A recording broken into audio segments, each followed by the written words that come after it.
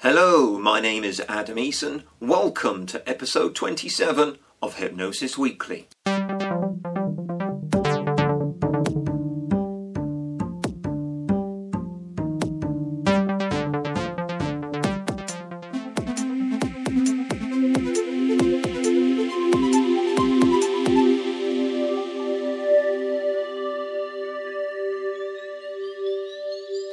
Hello Hypnosis friends, and a very warm welcome to Hypnosis Weekly. Once again, in my own highly biased opinion, I think I have a red velvet-lined crown of a show lined up for you today. We're back after I was away teaching in London for all of last week. In a short while, I'll be sharing with you an interview with hypnotherapist and hearing specialist Deborah Sims. Then I'll be looking at the hypnosis in the news stories, examining the media where hypnosis has featured. I'll be offering up some personal subjective commentary on the ways hypnosis is portrayed in the media, but also comment on some of the content of those stories. We then return with our professional discussion with my guest Deborah Sims this week. We shall be exploring the subject of tinnitus and how hypnotherapy can be used to treat it. We'll round things off with this week's hypnosis factoid before I bid you farewell for another week. This podcast is something that I want to encompass a feeling of embracing diversity, celebrating the field of hypnosis and encouraging friendly, professional, enjoyable discussion and debate, as well as doing its best to inform and educate.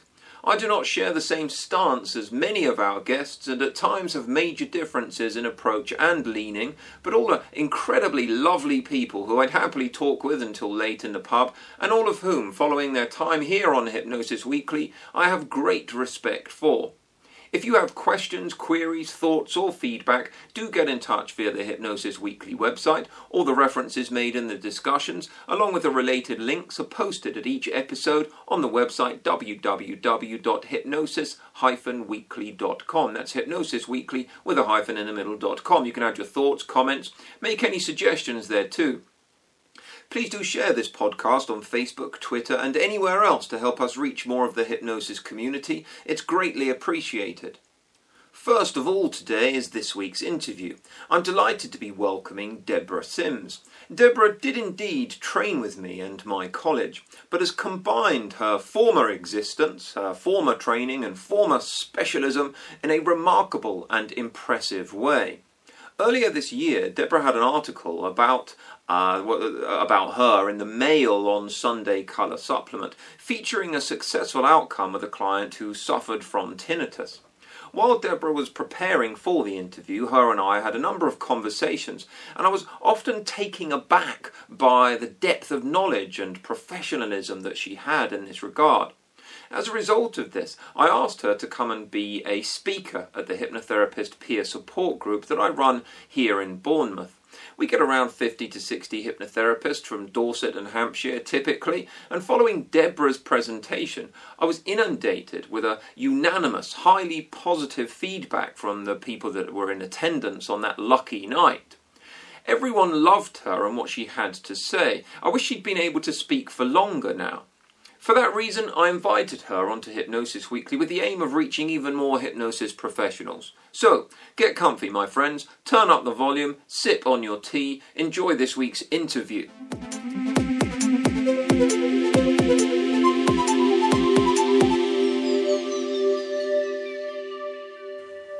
So, as I've just been discussing, I am delighted to welcome to Hypnosis Weekly the one and only Deborah Sims. Welcome, Deborah. Hi Adam, it's wonderful to be here. Thank you for inviting me. It's really my pleasure. Let's get straight to it. Tell us a bit about your background. So tell us about your background. Tell us, how did you get in your field, into this field, and how did you arrive at where you are now? Okay, well, I think with me, it's really hard actually to pinpoint that moment when I thought, I really, really want to be a hypnotherapist. It kind of crept up on me. I look back now and, see that perhaps there was some kind of design, but didn't really know it at the time, if that makes sense. It wasn't as clear a direction as it seems now. It sort of unfolded as I went, and the more and more evidence that I got as I went along that I was heading in the right direction. So I just kind of, doors opened and I went through them. But I guess it all really started back in 2010. At that time, I was working in a deaf and hearing impaired support service in further education in Bristol. And my daughter was about to leave primary school. And as much as I loved Bristol, I'd grown up by the seaside and wanted to give her that experience as well. So my husband and I made the decision, and we sort of uprooted and moved down to Dorset, which was quite a wrench because I loved my job, loved everything about working with deaf people. But when I was there, my daughter was thriving, beautiful part of the country, but there was this blank canvas. What was I going to do? What direction was I going to go in? And I considered going back and doing a similar thing again, but the pull of doing something new was too strong, and started to look at other options, one of which was beginning my Open University degree in international politics, which I loved, and I'm still doing that now, but there was still this other itch that needed scratching, and that was all to do with this interest I'd had for a long time in cognitive processing. And thoughts and how they influence who we are and what we do and, how we do life, really, and that kind of thing. Yeah. And I think that had originally really sparked off during my interpreter training days, because I trained as a sign language interpreter for the deaf back in 1995. And one of the modules on that training course was about cognitive processing and the impact of it on our ability to interpret information. And most people hated it. I remember everybody else on the course was complaining loads whenever, Monday morning, it was like double maths on a Monday morning. They didn't want to do it at all. Yeah. I was the nerd. I was the geek in the group, absolutely loved it. I found it fascinating that ordinary mechanisms in the brain influence the way that we receive information and process it, and how that can impact, especially at that time, it was all about interpreting. And especially the fact that, because when you're interpreting, you're listening to what's being said now, but you're actually communicating what was said 3 or 4 sentences ago. So unexpected items coming into your mind as you're thinking and processing all of that stuff can really impact your ability to do that. So if somebody's talking about apples and then they suddenly say penguins, your brain kind of goes, what, penguins? Yeah. What's going on here? But by being aware of it and being prepared for moments like that, you're kind of equipped to recognise it for what it is, and you can do 2 things. You can query, did I hear that right? You're talking about penguins or what? Yeah. Or you just keep going and analyse it later. And, various other things like that, sort of how certain pieces of information are easier to remember, so series of numbers are difficult. And I just found all of that. I loved it. Because it made me realise that, that we have control, that we can influence it. Yeah.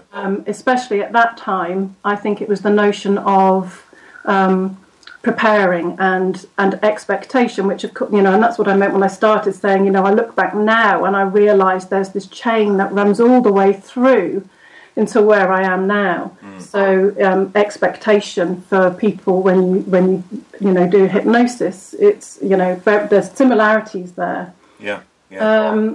So at the time, that's what kicked it off, really. And I started reading a lot around the subject, which led me to NLP. And then, so there I am sitting in Dorset wondering what I'm going to do. And my research sort of led me from NLP to hypnotherapy. And I think my initial reaction was, well, that's ridiculous. Me, hypnotherapist, I had a notion of, that meaning being up on the stage and all of that, those associations. But I had this memory of years and years and years ago, somebody that I worked with saying to me that they had a hypnotherapy qualification, which I can remember at the time being quite amazed that, there was this person just like me and they'd done that training, and that had obviously lodged somewhere in my mind. Yeah. And so when I started reading about it, I thought, well, actually, why not? I could. And, luckily happened across your website and, decided to give it a go. But again, a very good go. I hasten to add. Yes, I'm going to deliberately make sure that this doesn't turn into the Adam Eason Appreciation Society talk this morning. Sure. But I mean, however, where credit's due. You know, it was good. And I mean, the specialism with regards to the hearing, and you know, people with hearing impairment is a sort of direction that you've gone on, where you sort of combined these two main interests. Is that right? Absolutely, yeah. And I don't think it was until, you know, it was quite early on in the course, but it wasn't until I'd started training and sort of listening to you and realising what hypnosis was all about that I kind of had that light bulb moment when I thought, oh, hang on a minute, this is actually quite different to what I'd previously expected when I began, when I, you know, put my name down on the course and realised that, you know, the evidence behind it showed it to be something quite different to my expectation. Yeah. And that by making adjustments, actually, it was something that deaf and hearing impaired people can do as well. And so that kind of coloured my learning, I think. I think everything that we did throughout the course, I was beginning to make those associations and, just trying to figure out how that could work. And I was absolutely thrilled, actually, with that realisation because it was such a wrench to leave my job. I did love everything about it. Yeah. I love sign language. You know, it's my second language. It's a beautiful language. And it's actually quite geared towards being a useful tool to engage imagination, especially because it's such a visual medium. So, yeah, I was absolutely delighted. And then, of course, that it even started to become even more focused. So from that, I started to think about tinnitus in particular and hyperacusis. And it answered a lot of questions that I'd already had sort of professionally around people's experience of tinnitus. And you know, again, really wasn't where I expected to go. I'm very aware that being a specialist hypnotherapist for tinnitus sounds a bit dry. It it doesn't sound very hypno-woo. But actually, you know, it is. It's, you know, in my humble opinion, I find it endlessly fascinating. And well, you know, for those people, for those regular listeners that are unaware, you know, I invited you, Deborah, to come and present at our peer support group here in Bournemouth. Mm-hmm. And the presentation just, had people mesmerised, for want of a better expression. And the information and the stuff that we're going to be exploring later on in our professional discussion is something that I think drove me to want to get you here on Hypnosis Weekly, because I think, you know, many people will not only learn a great deal from that, but become aware of the level of impact and the way in which, you know, how it can help people with tinnitus. Yes, great. I hope so too. So before we get on to really discussing that and looking at the application, let's look at hypnosis. Let's look at where you're at as far as hypnosis is concerned. Deborah, tell us a little bit, how do you define hypnosis and how did you arrive at that definition? Can you give us some sort of an idea with regards to how you explain hypnosis to your clients and how you explain it to people if you get stuck in a corner at a party by someone that's intrigued? Sure, okay. It's the big question, isn't it? I think I've kind of gone full circle. A lot of the definitions that I looked at, the one that really stood out for me and said everything that I feel, and in a way that I think that I can use with clients, was James Braid's own definition. Yeah. So obviously I alter how I say it to each person that I'm working with, depending upon them really and their needs. But it's always along the lines of focused and absorbed attention on a dominant idea or image. And I frame that within explaining and discussing with them the importance of having an expectant attitude as well. Yes. And I guess that sort of echoes back to what I was saying before about my interpreter training and sort of getting yourself prepared. You know, when clients arrive for a hypnotherapy session, you know, I think it's good to encourage, you know, them to adopt a certain preparation, perhaps even before they arrive, and, you know, that expectation of what's going to be required and what they're going to be doing, you know, in the session with me. And I also emphasise that hypnosis is, you know, a really personal experience, I think.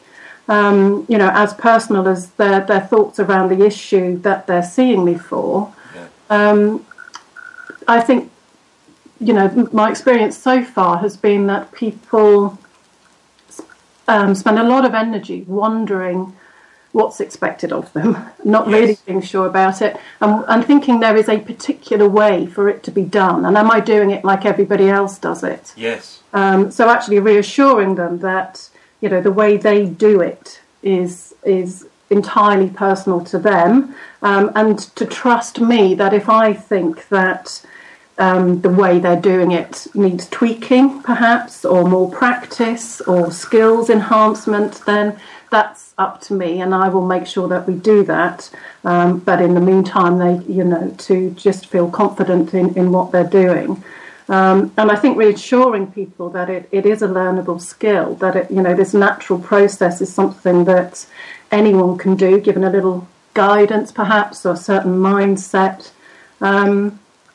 And, you know, I think that's really important. But I think also one of the best ways of defining hypnosis is actually by doing.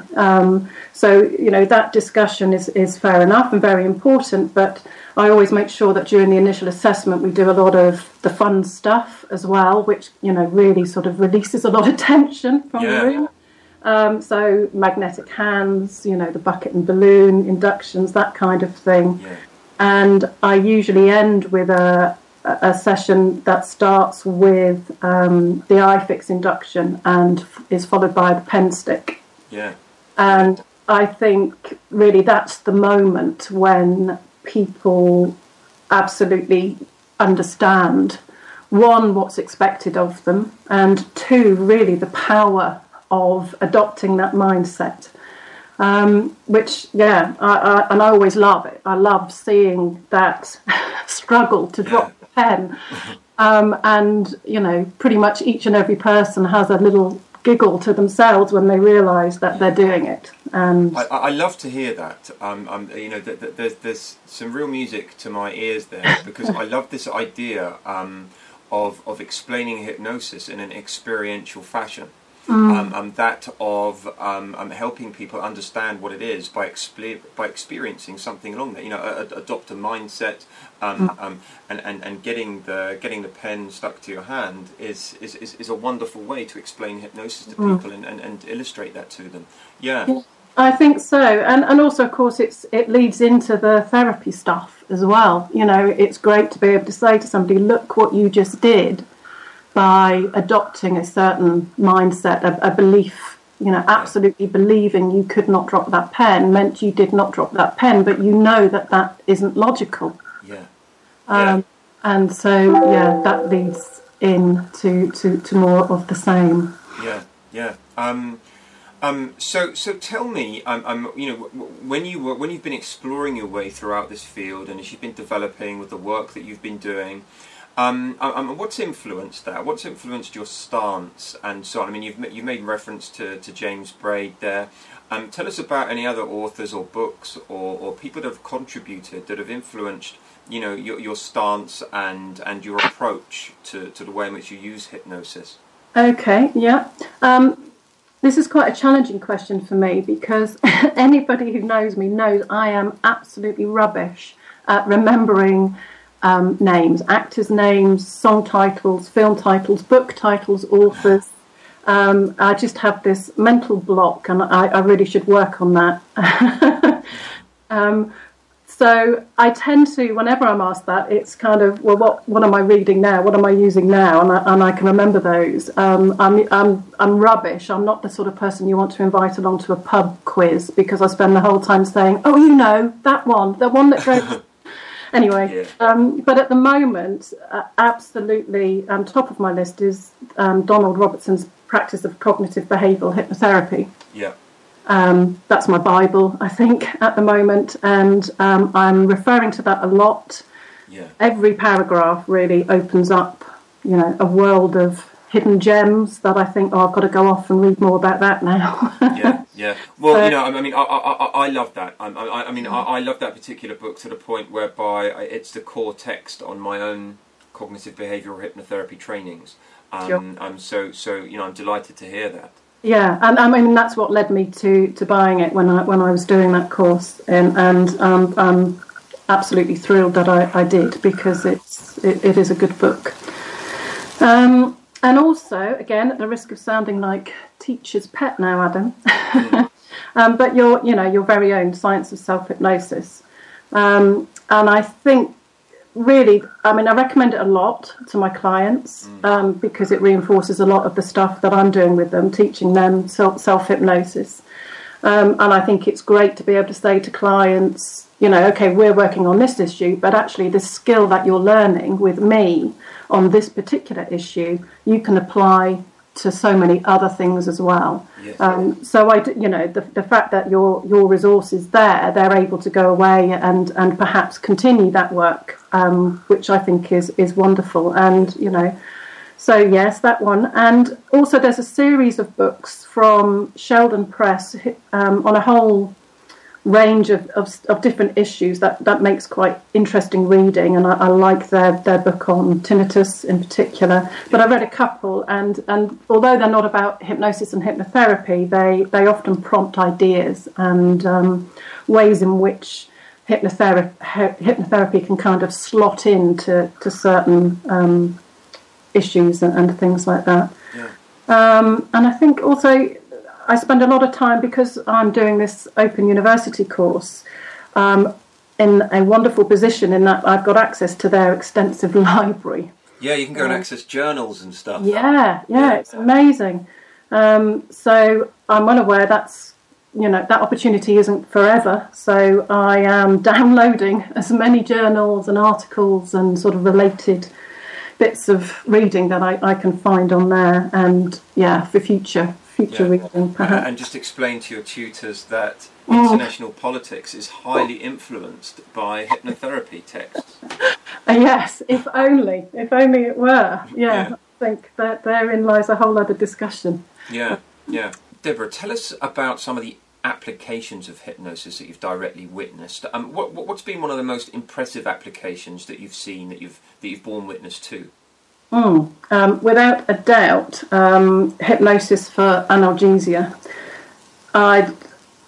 When witnessing that in class, it just blew me away, really. Yeah. It was one thing seeing people sticking pins in their arms and in their hands. Yeah. That's pretty amazing in and of itself.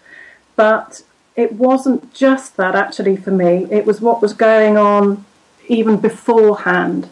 So knowing that people were engaging their imaginations, perhaps on imagining their hands in a bucket of ice cold water or whatever, and seeing the change in colour in their hands and in their arms, seeing their arm go from normal healthy skin colour to white, pretty much. That just, that was everything that I needed to see, really. I think as a convincer, that was pretty impressive. Absolutely, yeah.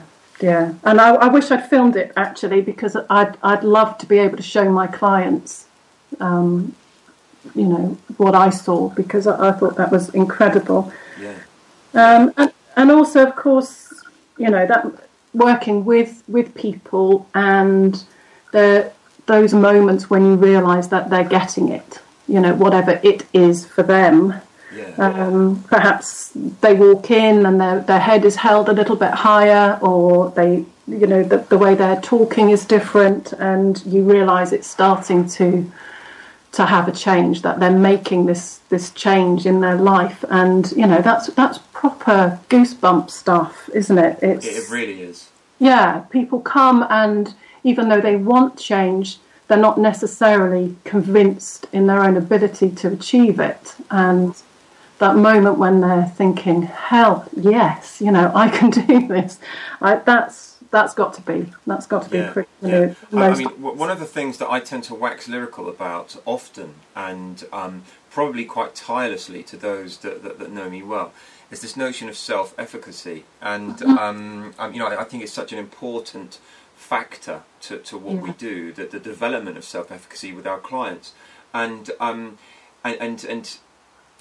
wanting to garner it and foster it within our clients is a central component to my own work. But exactly as you say, when suddenly something clicks for them, or a light goes on somewhere, or a penny drops and they make a connection and just suddenly start seeing for themselves the success that they're having and how capable they are, then self-efficacy just it just sort of like a greased slide from there. They start zooming with it, and so that's lovely for me to hear. Tell me a little bit, if you could go back to when you started out. I mean, you've sort of told us a little bit about the differences and the sort of journey that you've been through, but if you could go back to when you started out as a hypnotherapist, or started out on your journey as a hypnosis professional, knowing what you know now, is there anything you'd do differently? And if so, what? And is there any advice the person that you are today would give to that younger you? And would you mind extending that advice to hypnotherapists of today? Yeah, well, definitely in terms of doing the training is do your homework quicker. I did tend to leave it towards the end, but doing it as you go on, that's quite key. But also it's understanding that being a hypnotherapist does not stand in isolation, that actually you are setting up a business, a practice, as a professional, and that there are, constraints on that, but they don't necessarily have to be bad constraints. So it's if you're prepared, and I don't think I necessarily was prepared. So it's been a really fast, steep learning curve for me, and once you do get your head around that, that's fine. But I think understanding that right from the very beginning means that you, right from the get-go, sort of have that in mind. You can't just sit in a room and wait and expect the clients to come to you. You have to get out there and show them really the value that you can offer. I think that's something that tends to be quite absent from a lot of trainings, that when people then step out into the world and put their hypnotherapy sign on their front doors, how do we go about actually letting the world know what good, talented people we are? Interestingly, you and I were both at the same meeting recently where we had a bit of a discussion about whether it's good times to be a hypnotherapist, and I think the general consensus amongst a group that were having this discussion tended to be, regardless of the time, regardless of the economic climate, it comes down to us and how we apply ourselves and how we involve ourselves, how we market ourselves, how we brand ourselves, and of course, there's a lot of entrepreneurial skill, a lot of other things to learn about and engage in, that I think people need to know a little bit about. Yes.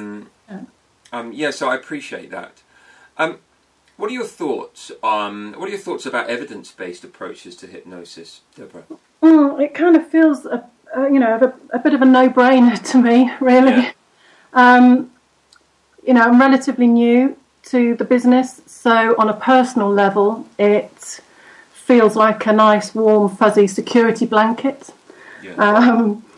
To know that what I'm doing has been tried and tested, and sort of it just confirms that I'm using reliable techniques, and that I'm doing all that I can to ensure what I'm doing is going to be the best possible outcome that I can give. So I like it just on a personal level for that reason. Yeah. And I think that shows, because if it gives me confidence, then obviously the way that I project myself in the therapy room is enhanced as well, because I'm absolutely convinced in what I'm doing, and that's important for the client for obvious reasons. Yeah. And obviously it's important for the clients too. But I think within that doesn't mean, I don't discount anecdotal evidence, because you don't want to throw the baby out with the bathwater. So, I'm aware that I had a great quote the other day. Somebody was saying that the plural of anecdote is not fact. And, that's true. And that you can listen to as many anecdotes as you like, but it's still not going to make it fact. Yeah. However, I think that doesn't discount it as something that's really important. And ultimately, it's the anecdote that can lead to research. The more anecdote there is in a particular area, a particular niche in particular, then probably that's where research is going to start to happen, which is only a good thing. And perhaps, the more we're talking about it, and these podcasts are a great way of doing that, and hearing those sort of consistent anecdotes, perhaps then the evidence and the research follows.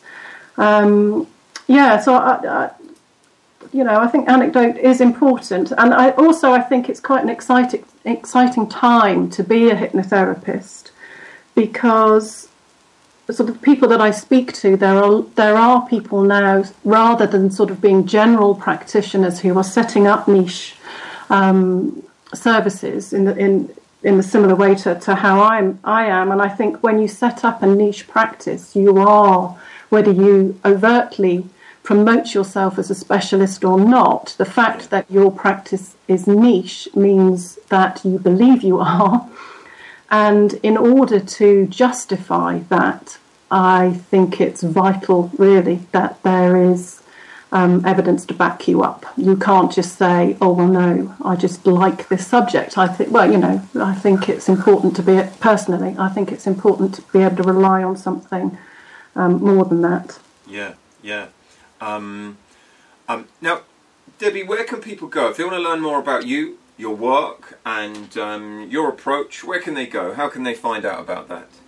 Okay, I have two websites: www.hypnotherapieboutique.co.uk, and that's a general website. My blog is on there. But I also have another one, a new one, which is specifically for tinnitus and related conditions. Yep. And that's www.the-tinnitus-therapy.co.uk. And of course, there's always good old Facebook, which is where a lot of the information that I share or that I'm interested in just gets uploaded onto Facebook, which is facebook.com/hypnotherapy boutique. So if people wanted to go along and like my page, then they will get it, updates of things that I'm posting on there. Great, and we will have links to all of those on the episode page at the Hypnosis Weekly website. For now, we're going to be back with Deborah, and we're going to be exploring the use of hypnotherapy as an application in treating tinnitus. For now, thank you very much indeed, Deborah, and we will be right back in just a few moments again.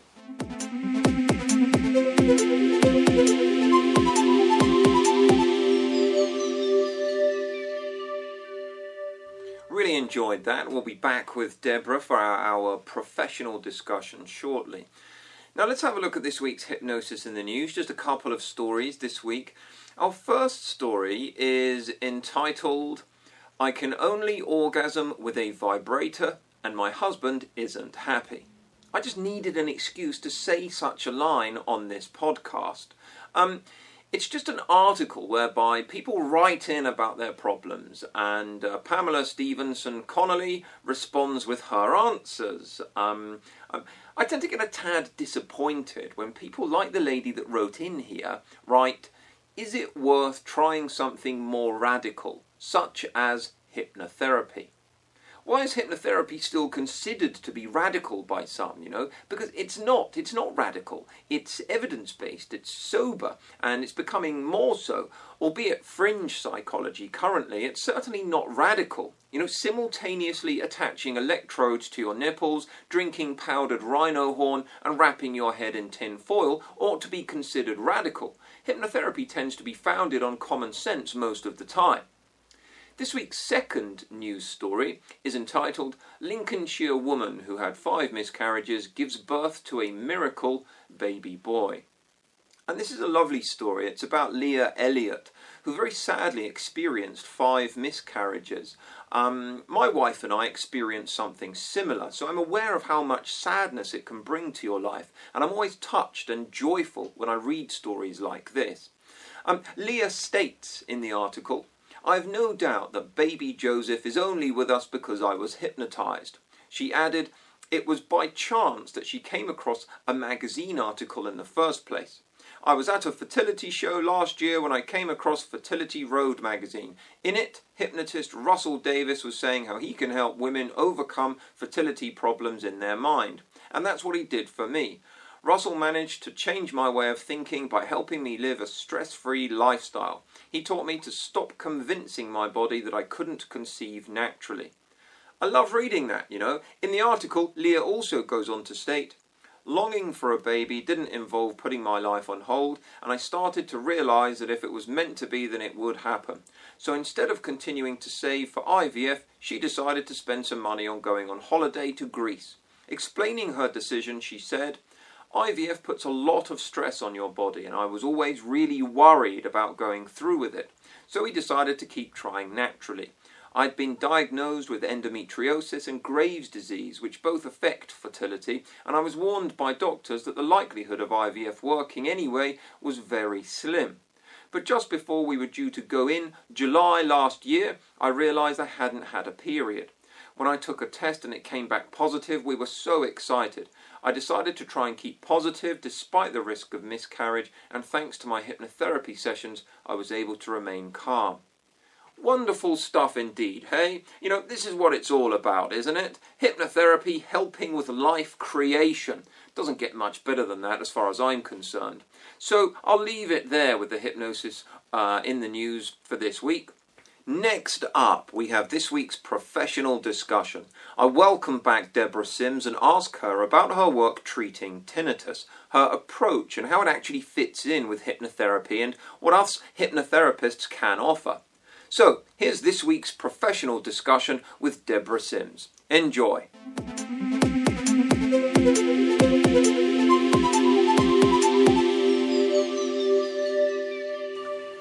So I'm back now with Deborah Sims, and as we were discussing within our interview section with Deborah, one of the things that Deborah had a background with regards to working with people with hearing impairment, and she had an experience working with a particular man, had a wonderful success treating tinnitus. It was picked up and written about in the Daily Mail. And as a result of that, and the discussions that I had with Deborah at the time, I got to experience some of her brilliance as far as this was concerned. And I was really keen to have her come and talk about this experience and this expertise that she'd developed with regards to this. So she came and spoke and gave a presentation at a peer support group that I run in Bournemouth. And as I mentioned previously, everybody was very, very taken by it, and it was a real driving factor for me, because I just thought, right, I need to the world, more of the world needs to hear from this woman on this subject, and so I managed to sort of cajole and twist Deborah's arm to come and speak here on Hypnosis Weekly as well. Deborah, welcome back. First of all, tell us a little bit about, for people that are perhaps not aware, what is tinnitus, and what's people's sort of experience of having it? Okay. The common definition of tinnitus is that it's the perception of a sound, sort of sound sensations, that don't have an external cause. and often that's experienced as a ringing or a buzzing sound, a whooshing noise. There's a whole variety of different ways that that's experienced, and it's quite alarming. Actually, I can send you a link to add to this if you like, Adam. Yeah. Where you can listen to an electronic sort of interpretation of what that sound is like for people, and it really is alarming. You know, this is a sound that people hear constantly, 24 hours a day, day in and day out, and as many as 15%, which is, you know, a high number of the general population, actually report tinnitus. That's massive. It is massive. It is, yeah, and 10 to 20% of that number suffer from it to the point where they seek medical attention. Yeah. So again, you know, a high number of people really. But what that implies is if there's 10 to 20% seeking medical attention, there's 80 to 90% of people who aren't. Yeah. And wow. yeah, and there was a fascinating piece of research done, I think in the 90s, and which kind of led to the realization that, and there's a wonderful quote by doctors McFarren, McKenna and Bagley, and I think I have those names correct, where they say that whilst people with all types of tinnitus can suffer, equally people with all types of tinnitus do not suffer. And I think for me, I mean, that's one of the earliest things I say to my clients, because although that seems impossible for them to believe straight away, it's quite important, because if you accept that quote, and that's what the evidence and research shows, then there is hope. You know, your experience of it is not inevitable, and there is much that you can do. But there's been lots of research, and that is growing. It used to be conceived as a problem of the ear, but it's actually widely accepted now that it's actually activity in the brain. And so now there you go. There's something new that I've learned already. Yeah, there's lots of connections actually with different areas of the brain. It's amazing, and that's all very new. And there's a lot of reference to malfunctioning gateways and interesting things like that. Yeah. But the outcome, the important finding, is the importance of stress on that can impact the activity in the brain, potentially aggravating and promoting the sound. But also, not only could it be, I mean, it definitely is something that promotes the sound in somebody's awareness, but it could actually be an enabler of it in the first place as well. So stress, fear, associations with the sound as a threat, all that kind of thing really keeps the sound, and there's a mechanism that I go through with clients that describes what and how that is. So really making the distinction, there's two parts to tinnitus, and this is vitally important, I think, as hypnotherapists. There's the trigger and the ignition of the sound, and when somebody goes to see their medical advisor, that's their sphere, you know, that is what they're looking at. Yeah. And actually the messages that they're getting are all to do with that medical field. So a lot of the messages that people are receiving, and I think it's improving, it's changing as this new research is coming out, but certainly back in the day, more than now perhaps, the messages they were getting were, you know, well, I'm really sorry, but it's permanent, there's nothing we can do about it, you just have to learn to live with it. Then they get told, well, we're going to send you off for an and again, very, very important that this happens, but they get sent for an MRI to make sure there's, you know, no brain tumours, and it's really scary. It's really scary. But what we're learning about it is actually that fear and that threat could be instigating the promotion of the sound in somebody's awareness. And the more that those associations are made and the more acute that becomes, the more severe. It actually, there's been research that shows that more than many other factors, stress is what moves somebody from mild distress to severe distress. Yeah, So I find that fascinating, but also potentially highly frustrating. I know that even when I've just been swimming, for example, when I've been swimming and I have to put up with a good 30 seconds of that swishing sound of having water in my ear, Sure. until I've stood on my head or cricked my neck for long enough that it comes out. And I can hear again. But that small level of stress, yeah, for your entire day, your entire experience, I should imagine there's a good degree of comorbidity with issues around stress, anxiety, depression. yeah. Would I be correct in saying that? You are, and not everybody. That again, another key piece of research. Not everybody who suffers from tinnitus distress is also depressed. But yes, there is a high incidence for those reasons. Yeah, it's sort of self-perpetuating, perhaps. It's another interesting area. Yeah.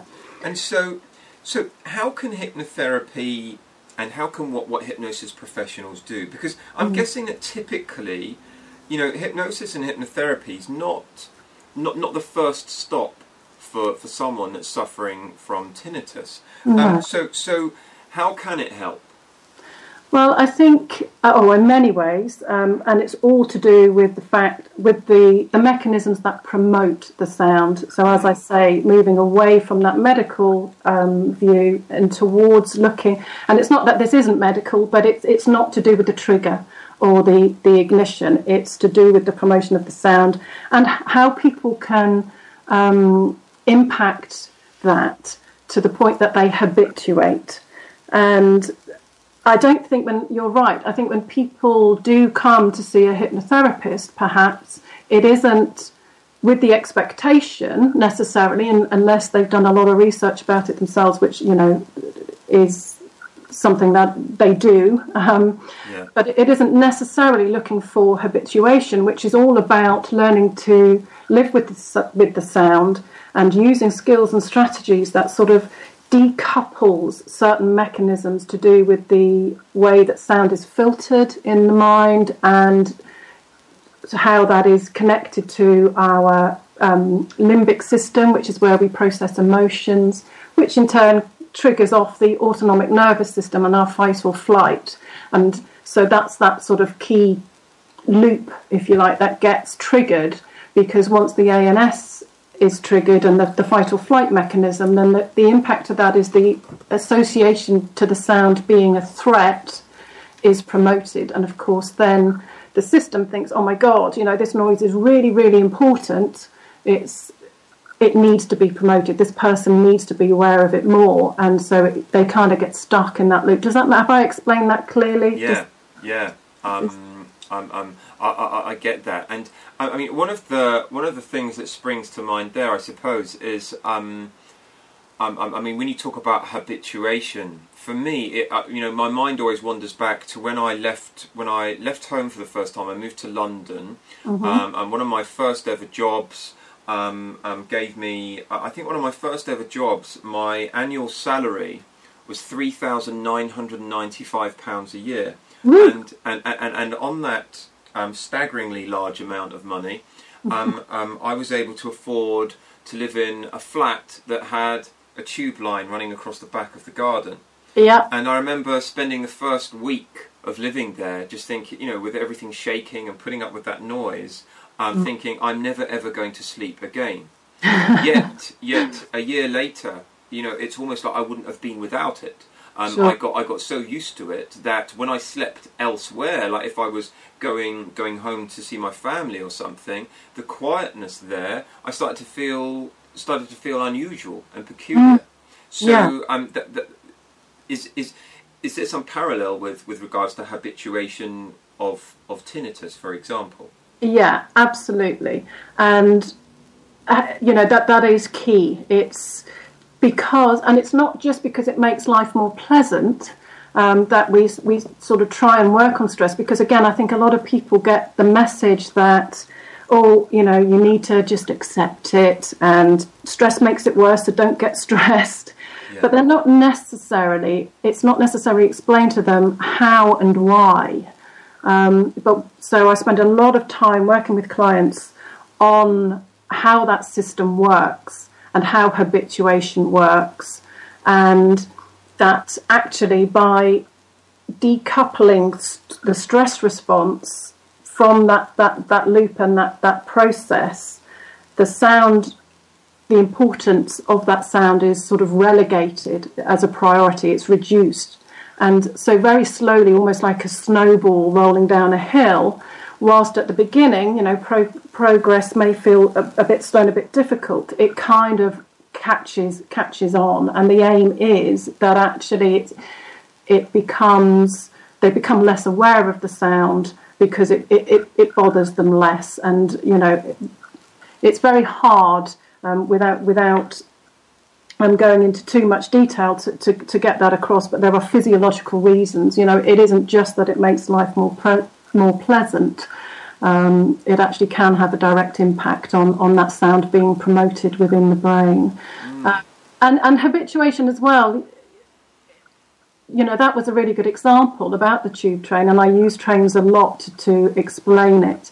But I also I talk about things like, in my kitchen, we have a really old, one of those old sort of station clocks, and it ticks really, really loudly. Now, sometimes I'm sitting in the kitchen and I've got a nice cup of tea and I'm reading a book and everything is great and I'm not really aware of the sound. And if I am, then it's quite a nice thing. It's a soothing sound. I really like it. But other times, if I'm late especially, and I'm feeling under pressure, I hate every single tick and tock that clock makes. It's really, really annoying. And of course, it becomes all I can hear. It's all I can concentrate on is that blooming clock, and I'd like to throw it out the window. So how I approach it, how I'm feeling, and the context really sort of impacts that. And that's something that I'd like to say, actually, is context is really important.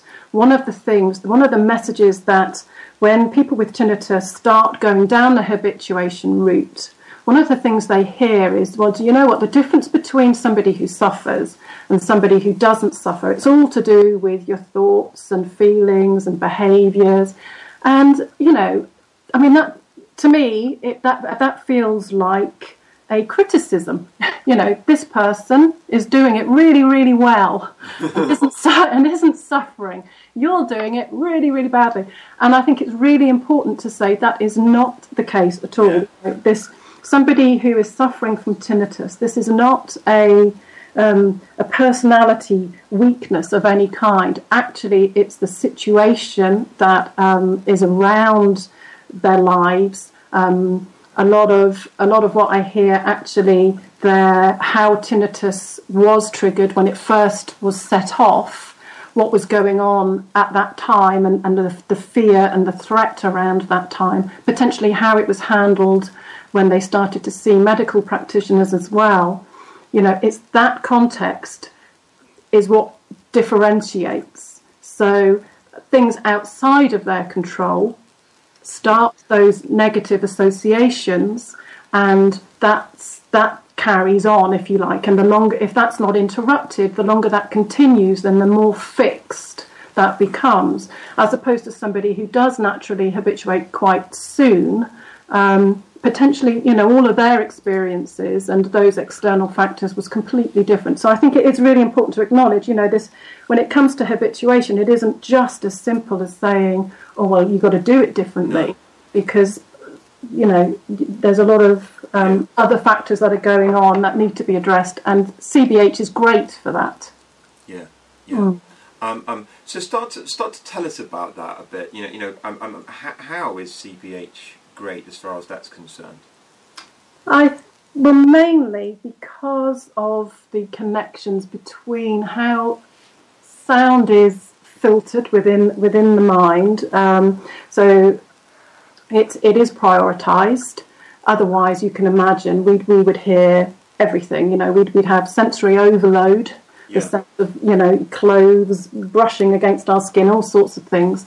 So it needs to be prioritised, and it's prioritised in terms of sounds that are obviously more important, more relevant to us, and as I've mentioned, if there's fear or threat attached, and if there is, if the system sort of gets this negative emotional response, and especially the fight or flight and the stress response, then it prioritises it as a sound. I think I've gone over that. So with hypnotherapy, we can begin to calm all of that down and encourage other responses instead, so that filtering, those gateways can start to deprioritise it and relegate it in terms of its importance.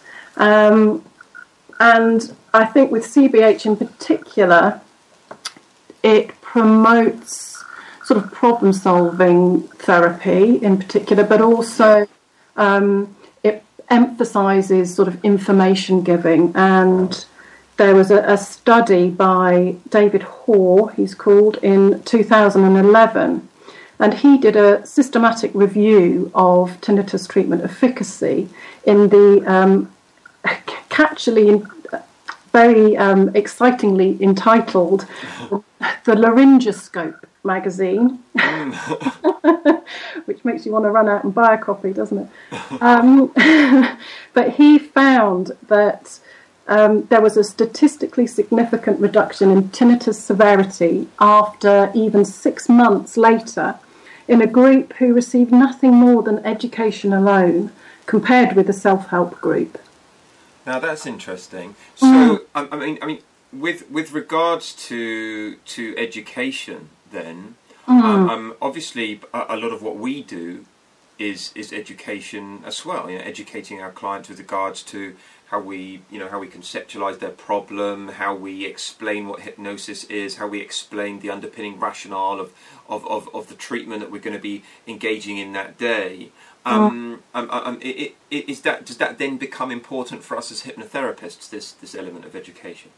Yes, I think so. And because from that, by giving that sort of education and about how that system works, we've got key areas that then, in terms of hypnotherapy, we can begin to address. So the emotions and how they connect to your thoughts and feelings and behaviour, how those loops in particular, and also strategies that you can use using hypnosis on sort of reducing the stress response as well, and that helps too, because a lot of people really experience the anger and frustration of as we talked about.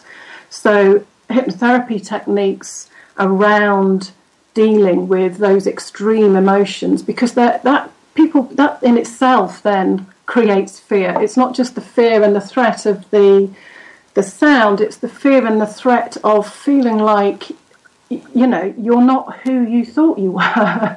That suddenly you've become this really angry person, and so sort of strategies around managing anger as a separate thing is quite important as well.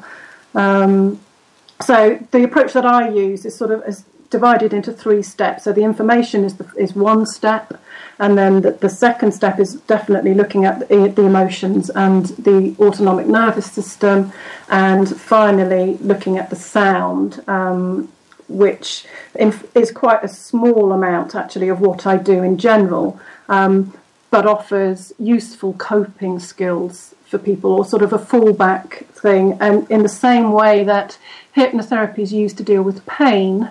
So sort of dissociation techniques and that kind of thing, I find them quite useful. So although actually my clients and I are looking at their thoughts, feelings, responses in certain situations and how that's all connected, there are times, and I'm saying to them, well, stay in this situation, and a lot of mindfulness and ACT and that kind of thing.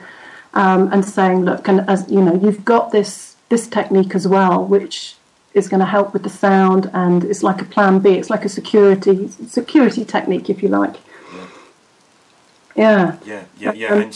And so, as well as things like coping skills in situations where perhaps it's becoming quite prevalent. Also being able to be, moderately preventative, I suppose, with sort of relaxation skills, breathing skills, and self-hypnosis techniques and strategies to be able to relax oneself, and in very general terms, as contributing to one's well-being. Definitely, absolutely, yes. It really is very important, and also techniques to do with sleep, because people's sleep patterns become disrupted as well, and that aggravates everything, right? Everything, yeah, it does. We all know insomnia, how awful that can be in terms of your general well-being. So in addition to feeling like it's completely out of your control as well, it's very important that's addressed. And one of the things that we that's been a kind of central part of my own work, and certainly part of the sort of cognitive behavioural conceptualisation of hypnosis, has been about sort of developing a particular mindset in order to derive the most benefit from hypnosis. I should imagine that when people have tinnitus, it's quite difficult for them to have really good quality expectation, or really always, the best kind of attitude, the best kind of motivation, for example. Is that a challenge? Yes. Well, a challenge, but something that is easily addressed, I think. Yeah. With the right approach during the initial assessment. So, as I touched on, people come and perhaps their expectation is they're going to sit in the chair and they're hoping that you make the sound go away. Yes. That, you zap me and you make the sound go away. And so, I think a lot of hypnotherapists might think, if I learn how to treat people with this, that's what I'm going to be teaching them to do. Yeah, absolutely. And as I say, actually, the sound for me is a very small proportion of what I work on, because ultimately our goal is that they stop being aware of the sound. Yeah. I don't want them to focus on the sound. I want them to learn how not to. So, and monitoring the sound is actually a key thing that happens with people for obvious reasons, trying to protect themselves from, if I go in that situation, it's going to be bad. So then, monitoring, well, is it bad? Is it getting louder? Is it not so loud? Or and those kinds of associations. So it very much setting people's expectations is very important. And the client that you referred to, who I saw that was written about in the Mail on Sunday. Yep, sorry, I said the Daily Mail, didn't I? Yeah. The Mail on Sunday. That's a different social strata. Absolutely, and it was the health pages of the Mail. Yeah, I apologise. Yeah, thanks. But anyway, he said that after the initial session, his goals changed dramatically. So, he had come with the expectation that I was going to help, get the sound sorted. But once all of this had been clarified, and once he'd gone over and started to realise, that he had a role in this, and the impact that he could have himself, and the types of sort of hypnotic interventions that could help, and why they could help, and how they were going to help, absolutely changed his goals. And then we could continue, and we could go on. And I think that's vital to setting the right attitudes. So, as you say, a lot of the clients as well are feeling like there is no hope. They have told by many professionals that there is no hope, there's no cure, there's nothing we can do. And whilst that might be true in terms of the sound itself, actually it isn't accurate in that there may be nothing that can be done about that ignition or trigger of the sound, but there's actually plenty that can be done in terms of habituating to the sound so that it's deprioritized and people just aren't aware of it anymore. So, I mean, that's fascinating. It's also incredibly exciting because, you know, what I think is exciting for us as hypnotherapists is that's absolutely our skill set, our sphere of professional competence in order to help people in that way and help them in that fashion, as opposed to this notion of having to cure it. Yes, and it's really important to get that across to clients as well, that this is not a cure. Yeah. I am not offering a cure.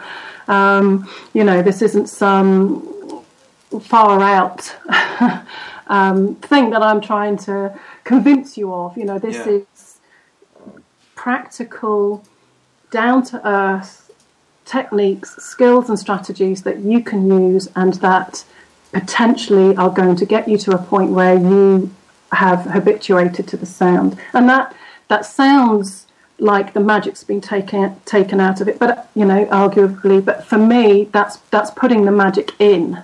And I see in clients when they realise that they get that magic from it suddenly, as you were saying earlier, that self-efficacy.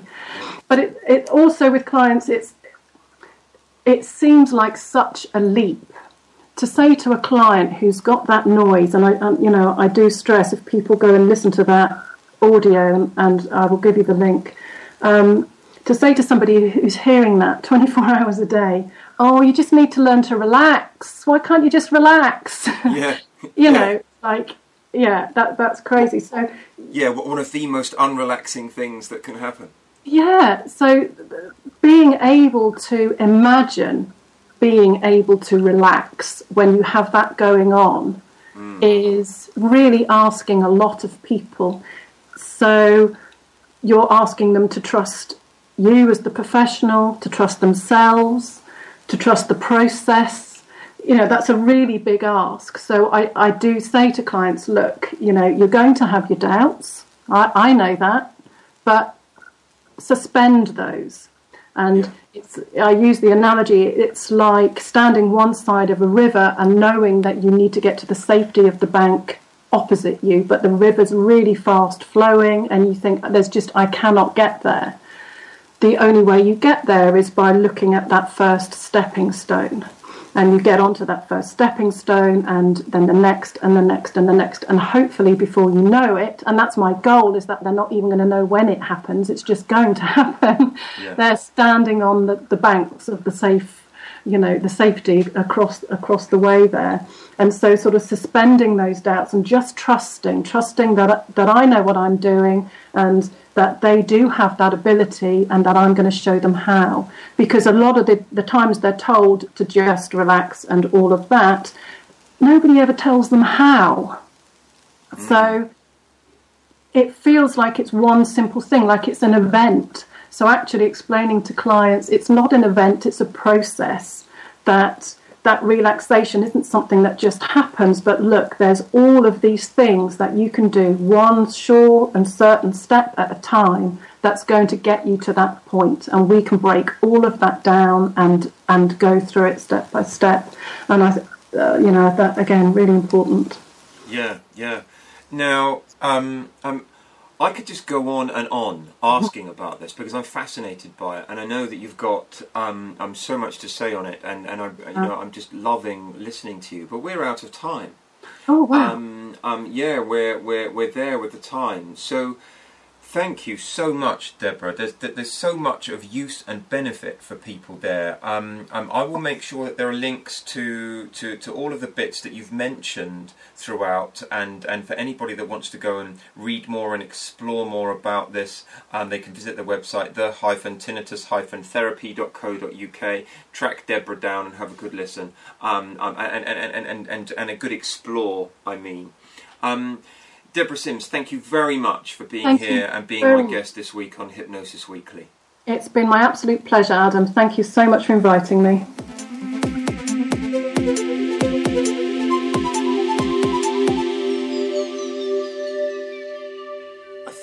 enjoyed that discussion. Some fascinating information in there. A link to Deborah's personal website, her specialist tinnitus website, and some other useful articles and resources discussed all feature at the Hypnosis Weekly website. So, on to this week's fact of the week. And this week's fact is a bit controversial, I guess. At least to some it will be. And the fact is just this. The field of hypnosis is riddled with nonsense. Fact. Now, let me read you a quote from Michael Heap. Go into any large bookshop nowadays and you will most likely find that their shelves are liberally stocked with books about hypnosis and its numerous applications.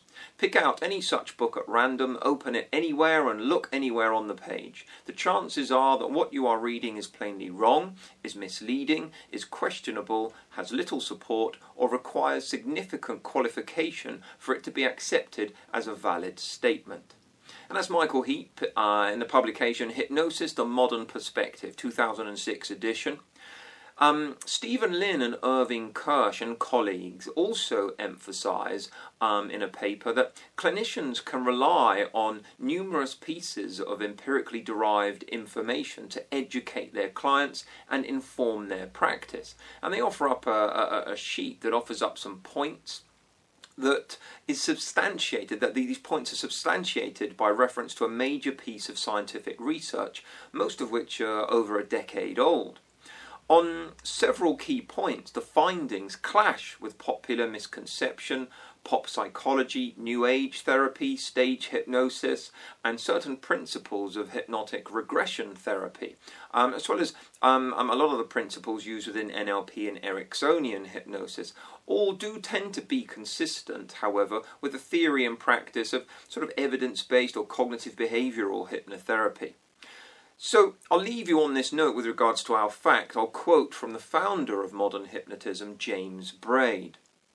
I beg farther to my remark, if my theory and pretensions as to the nature, cause, and extent of the phenomena of hypnotism have none of the fascinations of the transcendental to captivate the lovers of the marvellous, the credulous, and enthusiastic, which the pretensions and alleged occult agency of mesmerists have. Still, I hope my views will be the less acceptable to honest and sober-minded men, because they are all level to our comprehension and reconcilable with well-known physiological and psychological principles. And Braid wrote that back in 1853. So there you go. The field of hypnosis has numerous people suggesting lots of nonsense. It has been so forever, it would seem.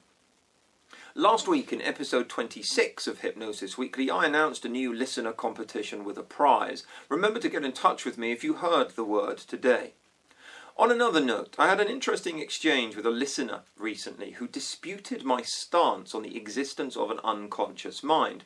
He told me that he believed there was such a thing. I explained that my stance was due to there being no evidence for the existence of an unconscious mind in the way that he was portraying it. He said that there was no evidence to suggest that there was not an unconscious mind. This is a classical logical fallacy, a non sequitur argument. The responsibility of proof lies with the person making the claim of something existing. We remained civil between us, but he said that my problem was is that I don't have an open mind. He felt I needed to be more open-minded. I responded, so, when you see a rainbow, do you think, oh, that's pretty, and know that it's caused by the refraction of sunlight into its component parts by precipitation? Or do you keep an open mind to leprechauns? So, that was just in relation to this week's fact. I thought I'd mention that. And heck, how to win friends and influence people in the field of hypnosis, eh? So, next week, I'll be welcoming a titan of a hypnosis professional, a mercurial force of the hypnotherapy world, a stellar, top-end giant of a guest. Yes, indeed, next week things get reversed here, and it will be me being interviewed. My friend, the hypnotherapist Steve Baxter, poses the questions, and I'll be answering them. Many of you have requested such a thing happen, and so we are responding to such requests.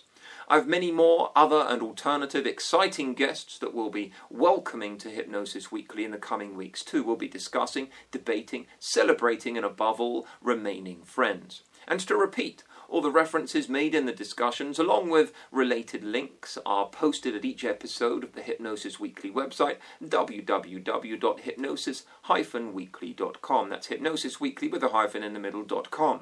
I absolutely welcome your thoughts, comments, suggestions and questions, so do please message me or add them on the Hypnosis Weekly website, and I'll make sure they're addressed, answered and explored accordingly. Please do share this podcast on Facebook, Twitter and anywhere else and really help us reach the hypnosis field. My thanks go to Deborah Sims. My thanks to you for tuning in. My name is Adam Eason. This has been Hypnosis Weekly. Until next time, goodbye for now.